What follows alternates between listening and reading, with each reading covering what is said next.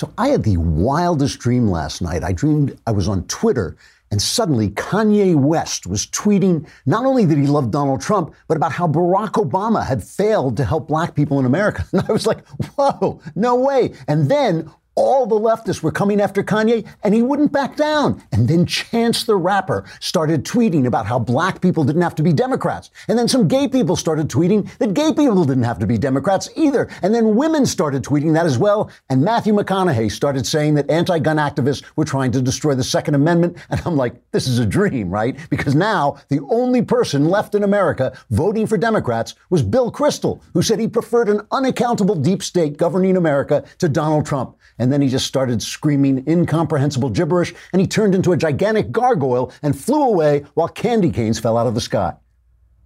And then I woke up and it wasn't a dream. And Kanye and Chance, McConaughey and Kristol, they all really said those things. And my bed was covered in candy canes. The gargoyle part, I think, was because I was on acid. Trigger warning, I'm Andrew Klavan, and this is the Andrew Klavan Show. I feel hunky-dunky. Life is tickety-boo. Birds are winging, also singing hunky-dunky-doo. Ship-shape, tipsy-topsy, the world is zippity-zing. It's a wonderful day, hurrah, hooray! It makes me want to sing. Oh, hurrah, hooray! Oh, hooray, hurrah! Another week has shot by like a bullet, and the Klavanless weekend threatens. You forget, we get so involved in our week, we forget that the Klavanless weekend is coming. We have no reason to be happy because it'll just be darkness all over the land. We have Dennis Miller, the mighty Dennis Miller. Very few people have ever made me laugh so hard that I fell off the couch. Robin Williams made me laugh so hard. Dennis Miller, I remember his last, I think it was an HBO special. I just remember laughing so hard I slid to the floor. He was like just a really, really funny guy, and a guy who has had the guts not to follow the herd and not to be a typical Hollywood leftist. So it's always going to be interesting to talk to him, especially on a day like this when the cultural left is in disarray. Meanwhile, let's talk about Freedom Project Academy, because, I'm not one of these people who like pounds my fist and, our schools are falling apart. But face it, our schools have pretty well fallen apart. You are not sending your kid anymore to school to get lessons in civics and why America is the way it is. Instead, you get this constant stream of propaganda. And it's just not like, a place where they're going to come back knowing what you need them to know. And that's why Freedom Project Academy has developed a fully accredited Judeo-Christian classical online school for kindergarten through high school. This is an incredibly interactive education where students attend live classes every day with teachers and fellow classmates from across the country. FPA doesn't accept a penny of government funding, which allows them to stay committed to teaching students how to think, not what to think. Families can enroll students full-time or start with a single class. It's entirely up to you. Try it out. Take a look, see what you can get. You go to freedomforschool.com and request a free information packet from Freedom Project Academy. That's freedomforschool.com. Enrollment ends in July, but classes fill up fast. So go to freedomforschool.com, freedomforschool.com. Don't forget to tell them that I sent you so they know that we are supporting them. So my biggest thought when I saw what was happening yesterday on Twitter, which was dreamlike, is that really the only power the cultural left has is our cowardice. They have no power except for the fact that we back down. And this is it's really important to remember because this has been going on now forever. So Kanye comes in and he says he loves Donald Trump, and Shapiro, I didn't see this myself, but Shapiro told me there was a picture of him watching Jordan Peterson on TV. It's like, they said he lost 10 million Twitter followers after this. And then, that was one thing. And Kanye's all over the place. He's always been Trump's pal. They've always been friends. But the other thing is that Chance the Rapper comes out and he says, black people don't have to be Democrats, which is pretty straightforward. Of course that is true. And then the Matthew McConaughey was just kind of icing on the cake. Matthew McConaughey said, these people who are protesting our guns really do want to take our guns away. And so this constant bullying goes on, and it's not just Twitter. It's not just the Twitter, birds that come down and basically crap all over you. It is also the comedians at night, every single one of them, now that you're a target, you're a laughing stock. It's this kind of, let's watch Stephen Colbert on Kanye, because it's this kind of upper class, like disdain. So here is this, middle class, this middle-aged white guy, as he himself would say, this middle-aged white guy delivering his, verdict on what Kanye West should be talking about. I think Kanye's lobbying for a job as Trump's new communications director.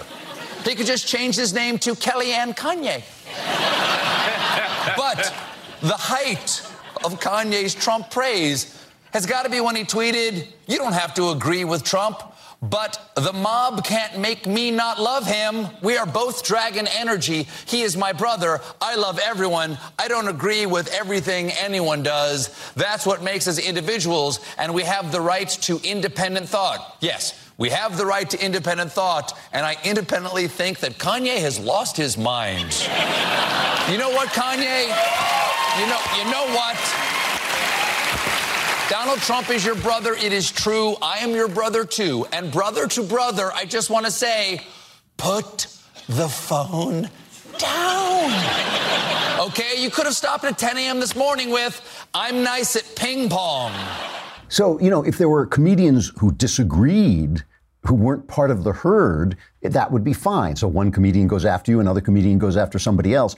But since they are all in the herd, what has really happened is that Kanye West has broken out of the herd. And let me, I started out this week making jokes about Kanye West as a great philosopher and all this stuff. That's not the point. The point is not Kanye West. It really is not. It is simply his basic right as an American to think for himself without this kind of monolithic communication organ, which is the news, the entertainment media, the academy, falling down on top of him like the temple on Samson. That's the only thing that's important about it. And the important thing is that it instructs us. Again, you don't have to participate in celebrity culture. You don't have to think that Kanye West's ideas are important. His ideas are no more important than Robert De Niro's, right? I mean, when Robert De Niro comes out and says he wants to punch Donald Trump, that's not important either, except as an example of the fact that you can say what you want to say. And that is the whole thing on the left is, yes, we can say what we want to say, but not you. And, the person who has become kind of the Greek chorus on this is our friend Candace Owens. This started out with Kanye saying that he liked the way Candace thinks,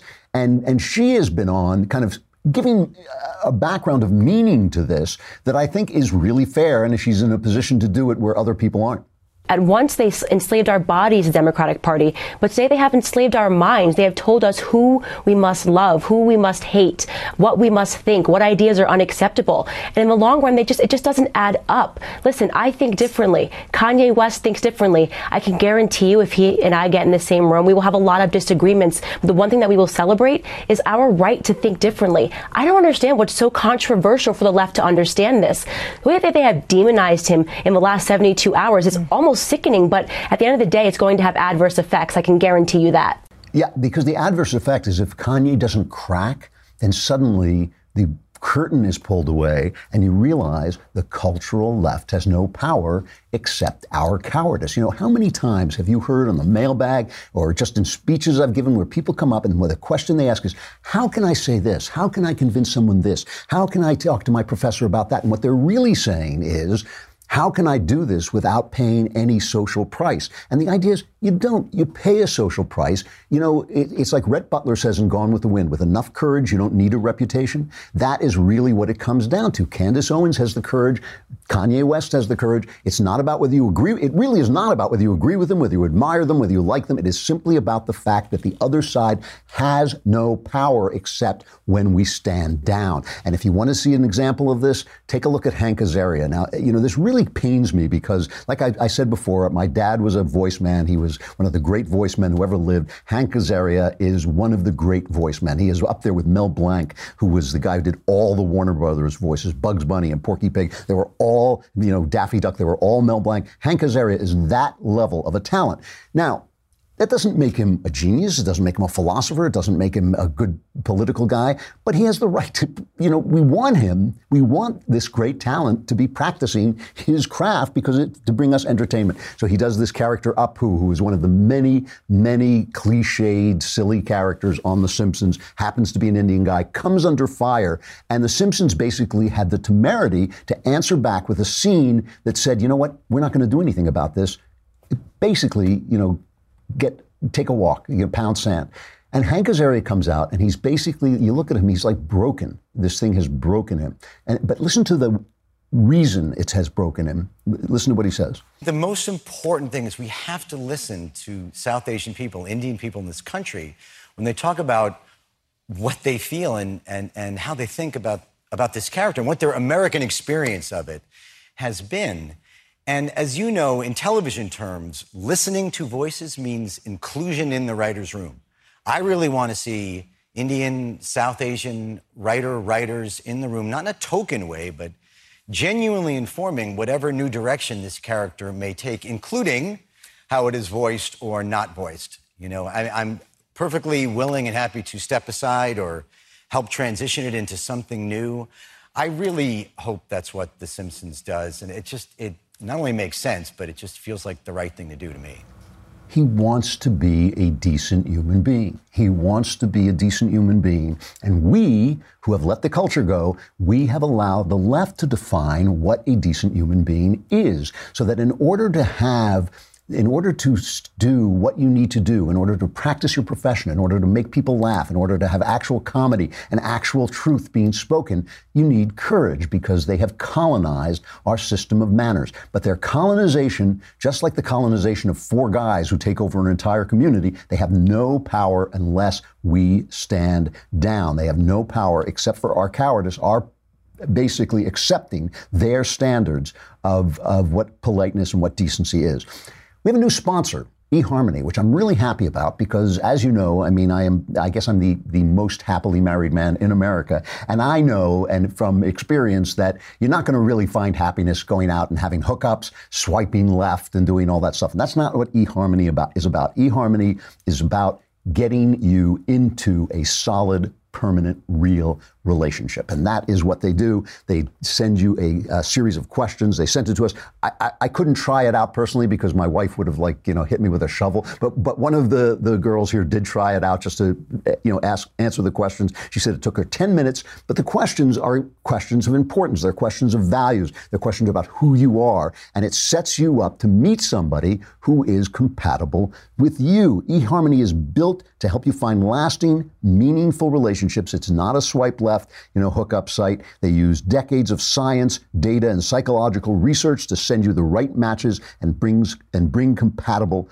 people together. They are the #1 most trusted dating site or app based on a 2018 survey of over 1,600 U.S. singles, based on a survey of over 1,600 U.S. singles. And right now, my listeners can get a free month with eHarmony when they sign up for a 3-month subscription and enter my code Klavan at checkout. And I know what you're saying. What's the meaning of life, and how do you spell Klavan? A, I don't know, and B, Klavan,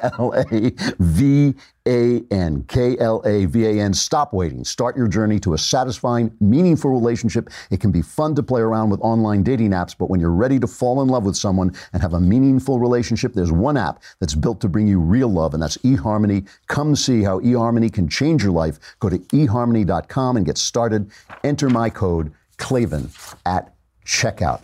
The fact that the left has colonized our system of manners, has colonized our standards of decency, and means that it requires courage to simply do what's right. If you think about Hank Azaria, think about the end result of if everybody did that. It would mean the most talented voice man in America can't do people's voices if he doesn't have their color skin. That is insane. That is insane, right? If a guy like Hank Azaria can't do any damn voice he wants, that is crazy. So you think about the end result of what they're doing, you realize it's not decency, it's not politeness. They've simply colonized those systems of values between us and made us think that we are not decent and not polite if we don't do what they said. And that's the point of Donald Trump. And that is why, even though again and again, I keep saying Trump should clean up his act sometimes, again and again, it has been useful to have Donald Trump out there. You know, Jonah Goldberg was on the show, what was it, 2 days ago,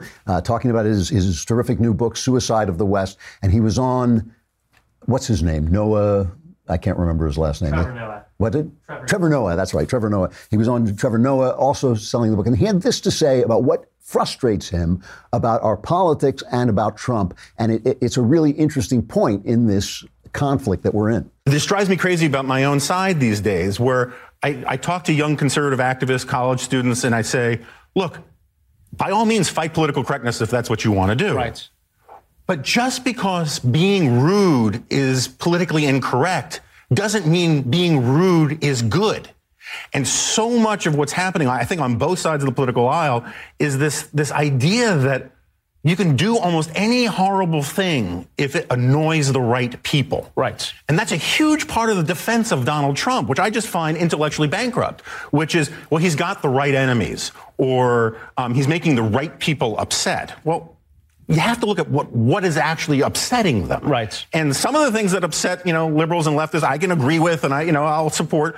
But some of the other things are just sort of crassness, rudeness for its own sake. And I don't see why I should defend that just because he's on my team, as it were. And I agree with Jonah so far as he goes. I mean, obviously, I do oppose rudeness. I do oppose calling people names in political arguments and all this. And it does bring down the standard of conversation. But in the broader sphere, we do have to realize how completely everything we do has been taken over, and that it requires courage to stand up and stand back. And when people say, oh, well, Donald Trump, at least he fights, and a lot of the never Trumpers make fun of that. They say, he's this terrible guy, but at least he fights.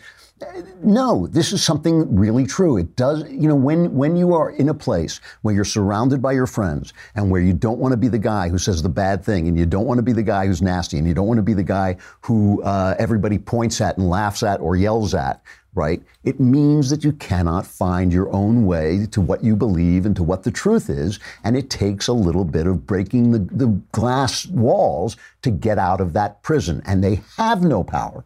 They have no power if you stand up to them. They do not have any power except for that. And that's why Trump, we should listen to what Trump had to say about Kanye, because it's kind of amusing. But it actually he makes a good point. He was talking on Fox and Friends. I have known Kanye a little bit, and I get along with Kanye. I get along with a lot of people, frankly. But Kanye looks and he sees black unemployment at the lowest it's been in the history of our country, okay? He sees Hispanic unemployment at the lowest it's been in the history of our country.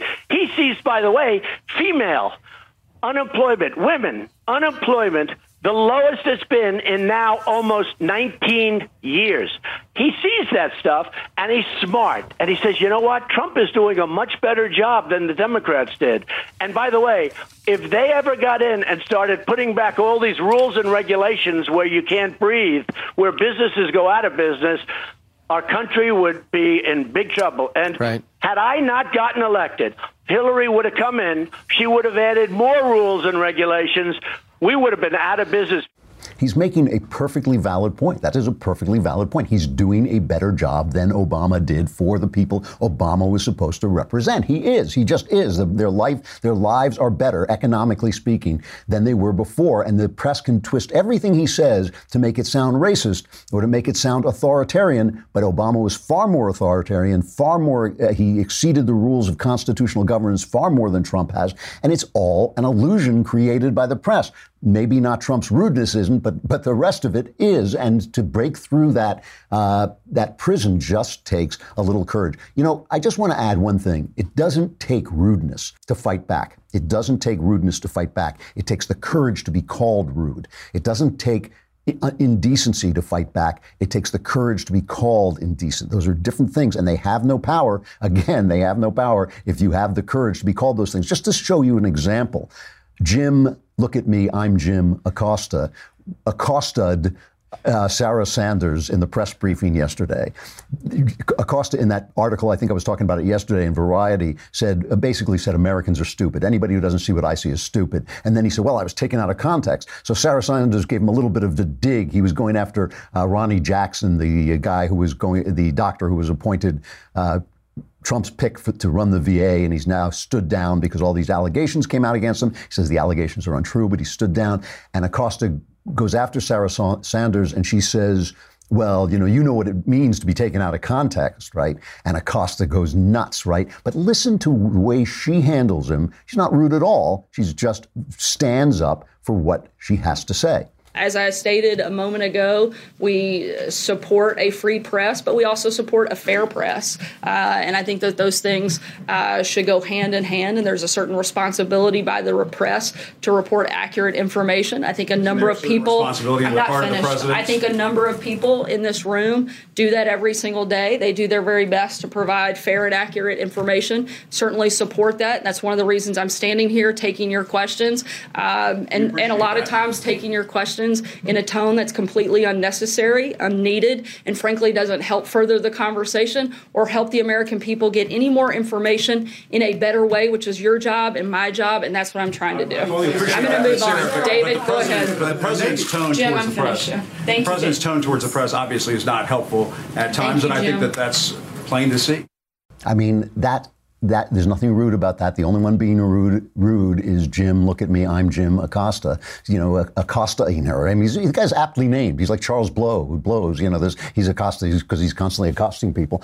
But he's, it doesn't take rudeness. It doesn't take indecency. It takes the courage to be called those things. And once you show that courage, like Kanye did, say what you want about Kanye, but he has that dragon blood in him that gave him the courage. Once you have it, they disappear. They just vanish. They have no power except for that. And why, it matters. I haven't talked about this all week, and there's a reason I haven't talked about it. It's so awful that in some ways, you can't put into words what's so awful about it. This thing that's happening in England. Okay, England, which was once the most polite country in the world.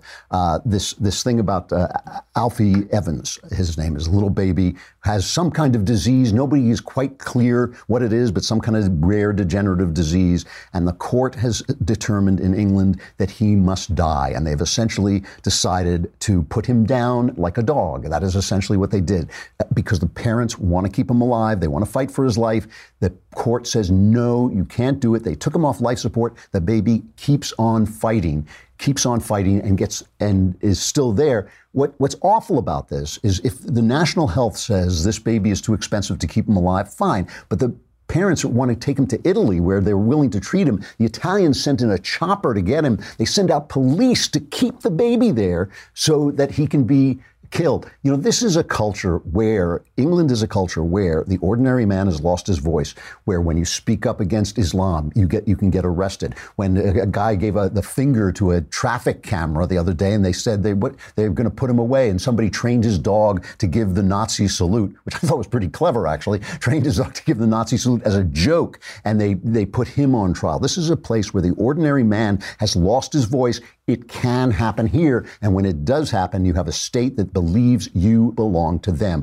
I don't know anything about, I would not presume to make some kind of medical statement about where this baby is or what's right for this baby. I don't know. I only know that it's the parents' right to choose. It is not the state's. This woman, somebody pointed this out on Twitter, that this woman could have killed this baby, aborted the baby before it was born, and now they won't let her keep it alive. So suddenly she loses the choice. Death always wins. Hey, is Dennis on the line?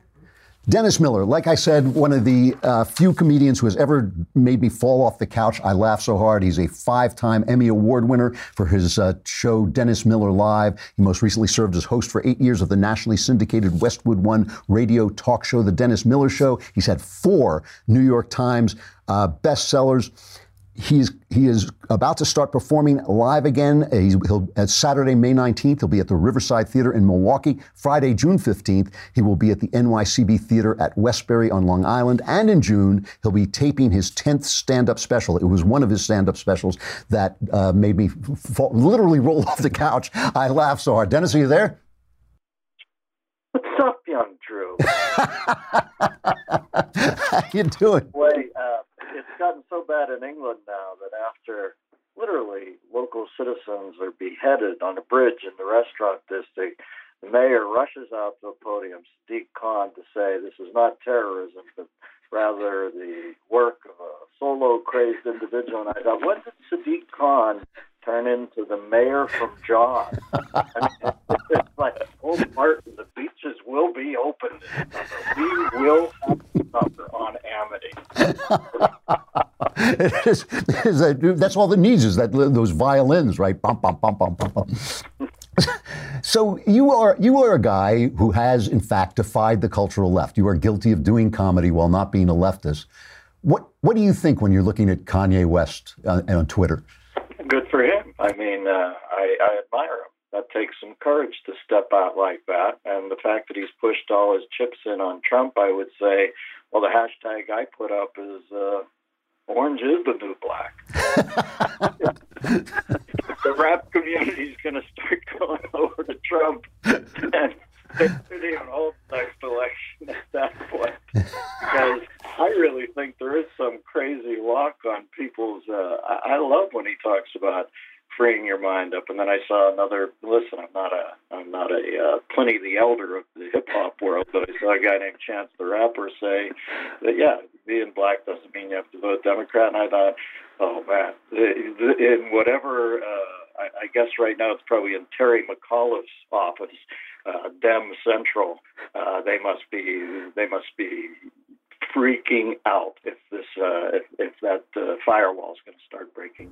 They would have nobody. I mean, if they lost the black vote, they would never win another election. Basically, listen. If people just started getting free thinking, I think it always sounds to William Shockley when you start talking about black vote. I'm just saying, if any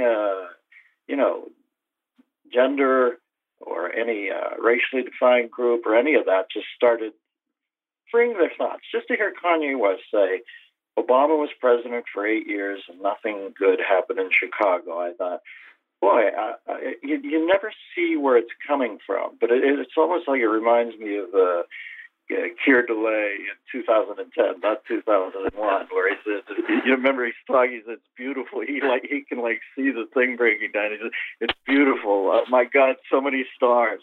And I was thinking when I was watching Kanye, I thought, boy, who would have thought Kanye West, when I would watch him so insolent and I think publicly drunk, grabbing a young girl's,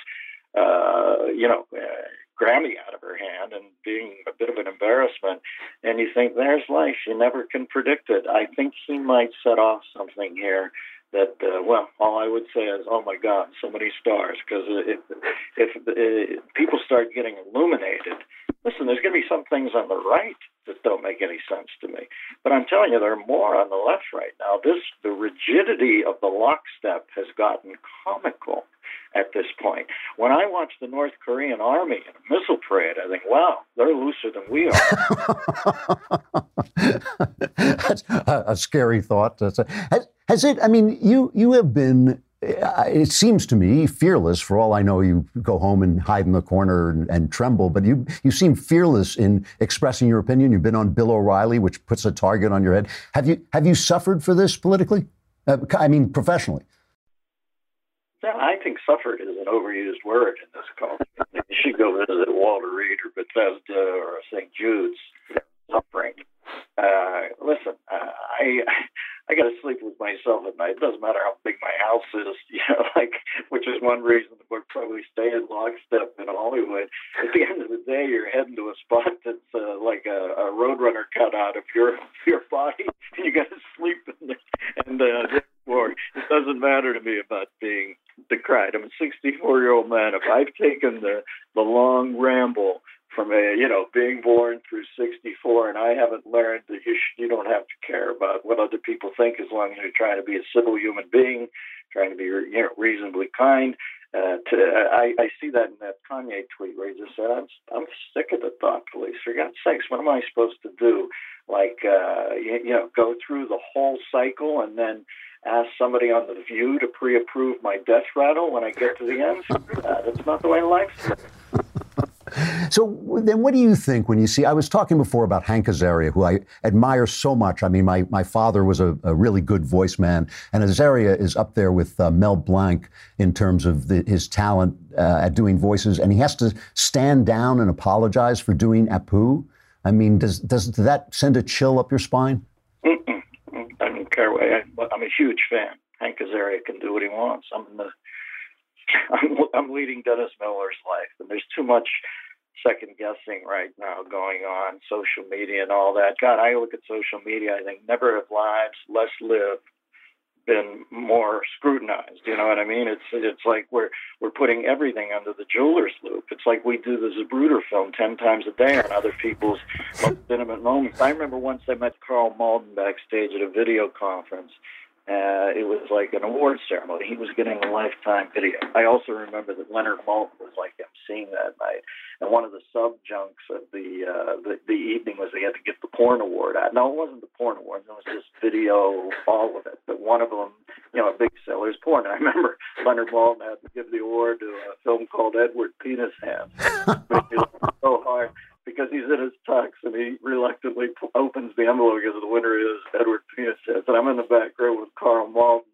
We're dying. And I say to Malden, and this stuck with me forever, I say, Carl, I know he was talking about Ilya, how he wanted to push, and indeed he did get him an Oscar at Kazan down the road. I said, I'm always wondering how Bud Schulberg and Ilya Kazan, who to me are the proletariat town criers, I mean, literally, the Gutenberg of proletariat ethos in this country, would name names, even if they were already named names, in front of the UAC committee. And I remember Malden looked at me and said, it was a long time ago, Dennis, and you weren't there. And he said, can I tell you something? You don't know how brave you are until they chain you to the radiator. And man, it took my breath away. Yeah. It's true. So when you ask me about Hank Azaria, I don't know Hank Azaria. He can do whatever he wants about this animated figure on a longest-running TV show ever, much beloved. If we live in a time now where there are people out there who are going to try to ruin and break into 1,000 pieces Hank Azaria's rice bowl because he does the voice of a Quickie Mart owner on an end with things, two things should go off in your head. The Simpsons, just past Gunsmoke, is the longest-running, most popular show in the history of television, and in the space of maybe 1 or 2 years, the curtain has come down, prohibited it, and if Azaria chooses to go through with it, he will have to be boycotted or ruined. Now, you can look at Hank Azaria and say, it hurts me to say Hank Azaria can do whatever he wants because it is a complete goat stuff out there, and anybody can do what they want. Yeah, no, I totally understand that, and the point, the Malden point, is very, very well taken. I guess. When I look at the late night comics, for instance, I don't think Steve Colbert is a bad guy. I don't think, each one of them is a bad guy. But it does seem a little unfair to me that they're all on one side. It's when they gang up like that. I know they're not, each one is not individually culpable, but the fact that you cannot turn on late night TV and see somebody support Trump, it seems just a little bit like 62 million Americans are being ganged up on. Well, I'll go the other way. I don't know Colbert at all, so I don't know what sort of guy he is. And all I know is he was third, and now he's one, I think. Or maybe I can't even remember, but I do remember he got an unexpected. To me, it's like when I look at the hashtag on social media, I always think, wow, nice second act for the tic-tac-toe grid.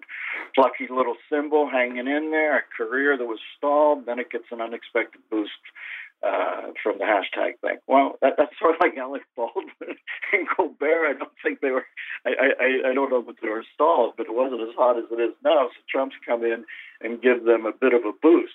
But I'm saying if you're looking for fairness, you got to look for fairness in a field that might be fair show business from its very core, from its very birth. Whenever, I don't know, you see those people slow dancing in gauze dresses way back when, and then the moon rocket gets stuck in the moon guy's eyeball. You know, from the beginning of time, Hollywood has been an unfair business that's predicated a lot on cosmetic issues and breaks and rough-hewn guys running roughshod over people who are needy because they want to be insured. You know, to think, well, I find it unfair on late-night television. I'm telling you, you've got your binoculars on the wrong field. For fairness. All right, fair enough. When you do you're taping your 10th stand-up special, right? Is this who's this for? But I went back and ordered them all. It's my 9th, and I did 8 for HBO, 1 for, I think it was called Epic, and now this 9th one is just for a nice gentleman who then sells it to individual platforms. I got it. Okay. So now is your material still political when you go out and do stand-up? I'd say it's around 2/3 not political and 1/3 political, because once you're the Weekend Update guy, they're going to expect you to do topic-driven stuff. But then again, I don't want to go out there and turn this into a sort of a Falcon and the Snowman dinner table argument with people. I want to go out and make them laugh. So around 2/3, 1/3. So how is Trump affected the field? I mean, the way I look at some of these comics, Trump has become like the F word. They say it and that people laugh, but it's not always that funny. But he is a character. You couldn't invent the guy. You were incredibly hilarious about Obama. How do you feel about Trump? I mean, where do you stand on the Donald? Well, his tweeting makes me laugh out loud. To me, Trump doesn't drink, so lighting up asshats on Twitter is his cognac before bed. And, I look at Trump, and I don't get all of it, but I'll say this, I get a lot of it. And to me, he's Ted Neely in Jesus Christ Superstar. He realizes what a corrupt, crap 3-card Monte game the Pharisees are running in the temple. He just comes over and flips out over the table. He'll figure out the rest of it later. Are there days when I think he's a little crazy? Yeah, there are. But let me say this about Trump's craziness. I think his outer voice is an accurate depiction of his inner voice, warts and all. I don't think Hillary Clinton's inner voice and outer voice have ever even had a cup of It'd be interesting to introduce them.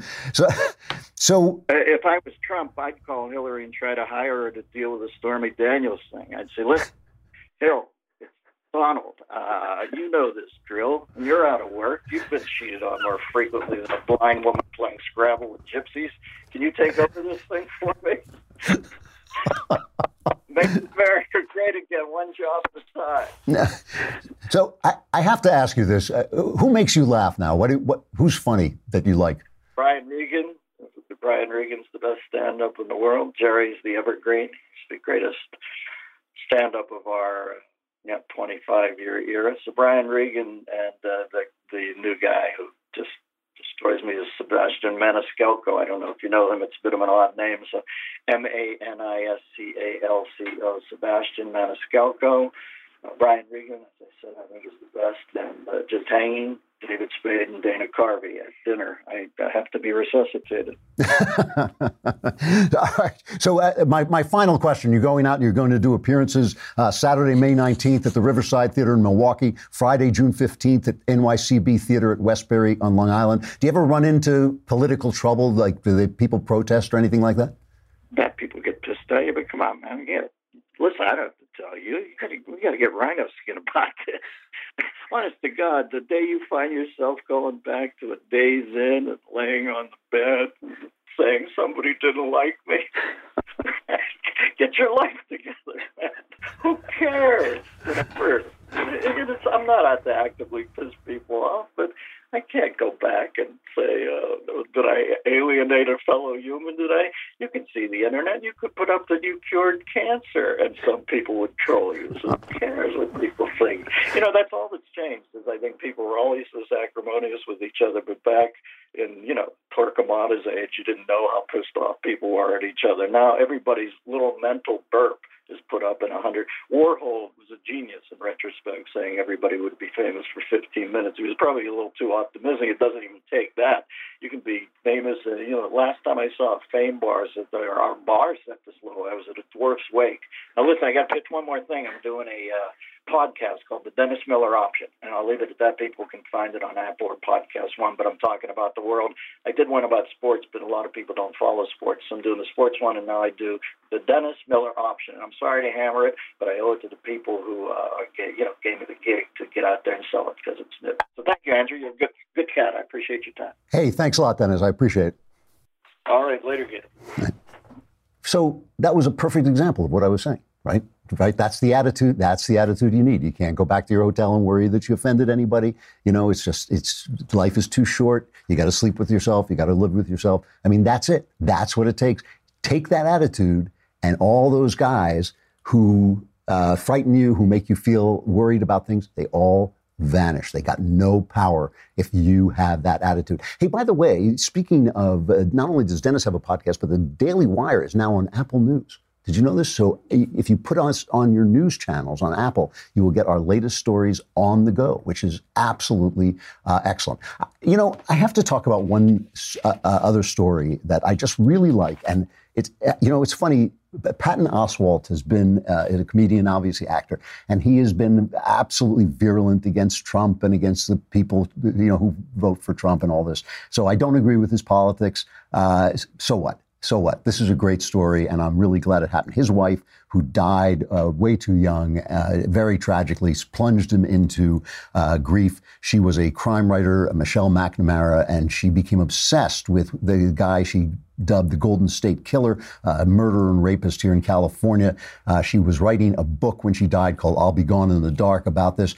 Her obsession kept the case alive. And this is no knock on the police. The police have been after this guy forever, but her obsession kept people calling in with tips and all this stuff.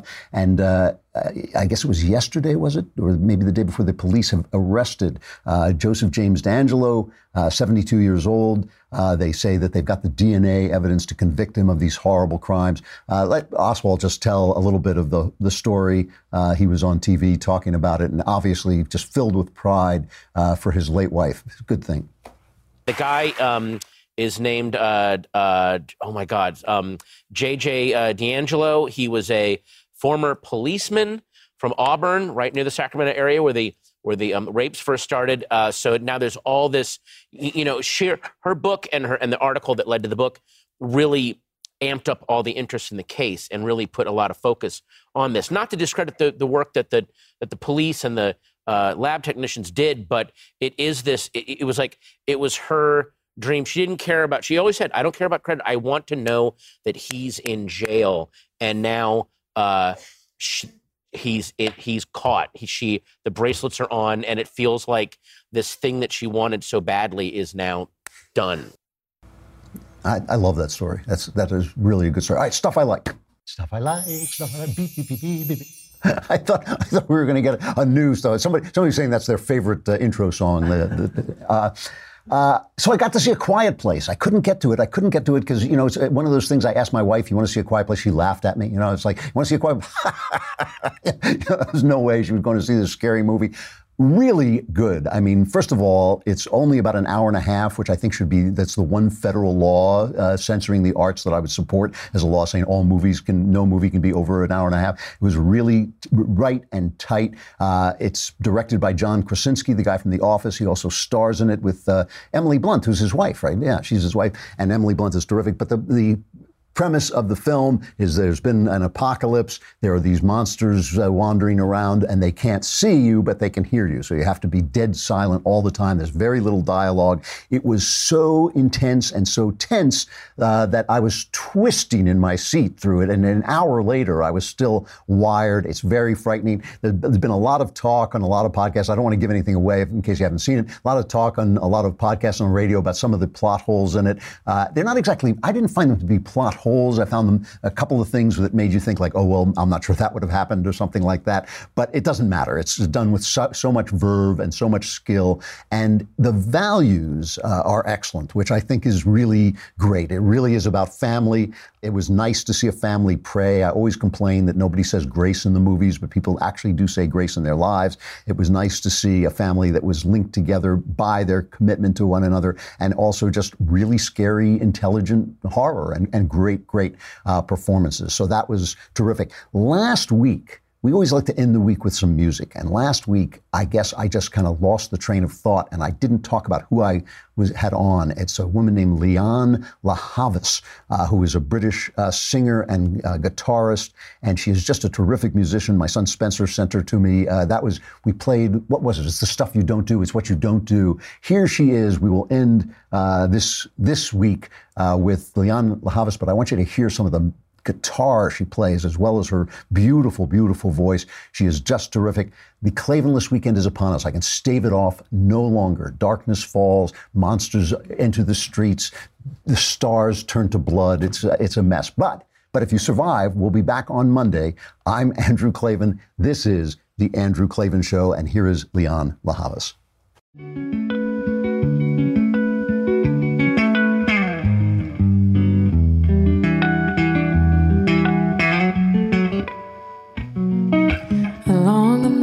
Journey to my hideaway, and I know they'll try to turn me with the things that they say, but no one knows where I'll go when I walk away.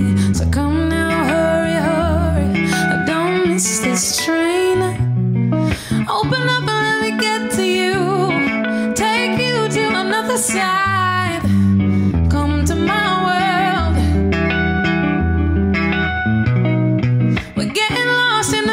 Time, your hand in mine, in my own world, on my own time. Maybe that's why people think I'm crazy.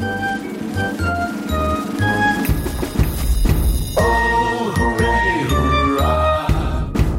The Andrew Klavan Show is produced by Robert Sterling. Executive producer, Jeremy Boring. Senior producer, Jonathan Hay. Our supervising producer is Mathis Glover. Technical producer, Austin Stevens. Edited by Alex Zingaro. Audio is mixed by Mike Cormina. Hair and makeup is by Jesua Alvera. And our animations are by Cynthia Angulo and Jacob Jackson. The Andrew Klavan Show is a Daily Wire Forward Publishing production. Copyright Forward Publishing 2018.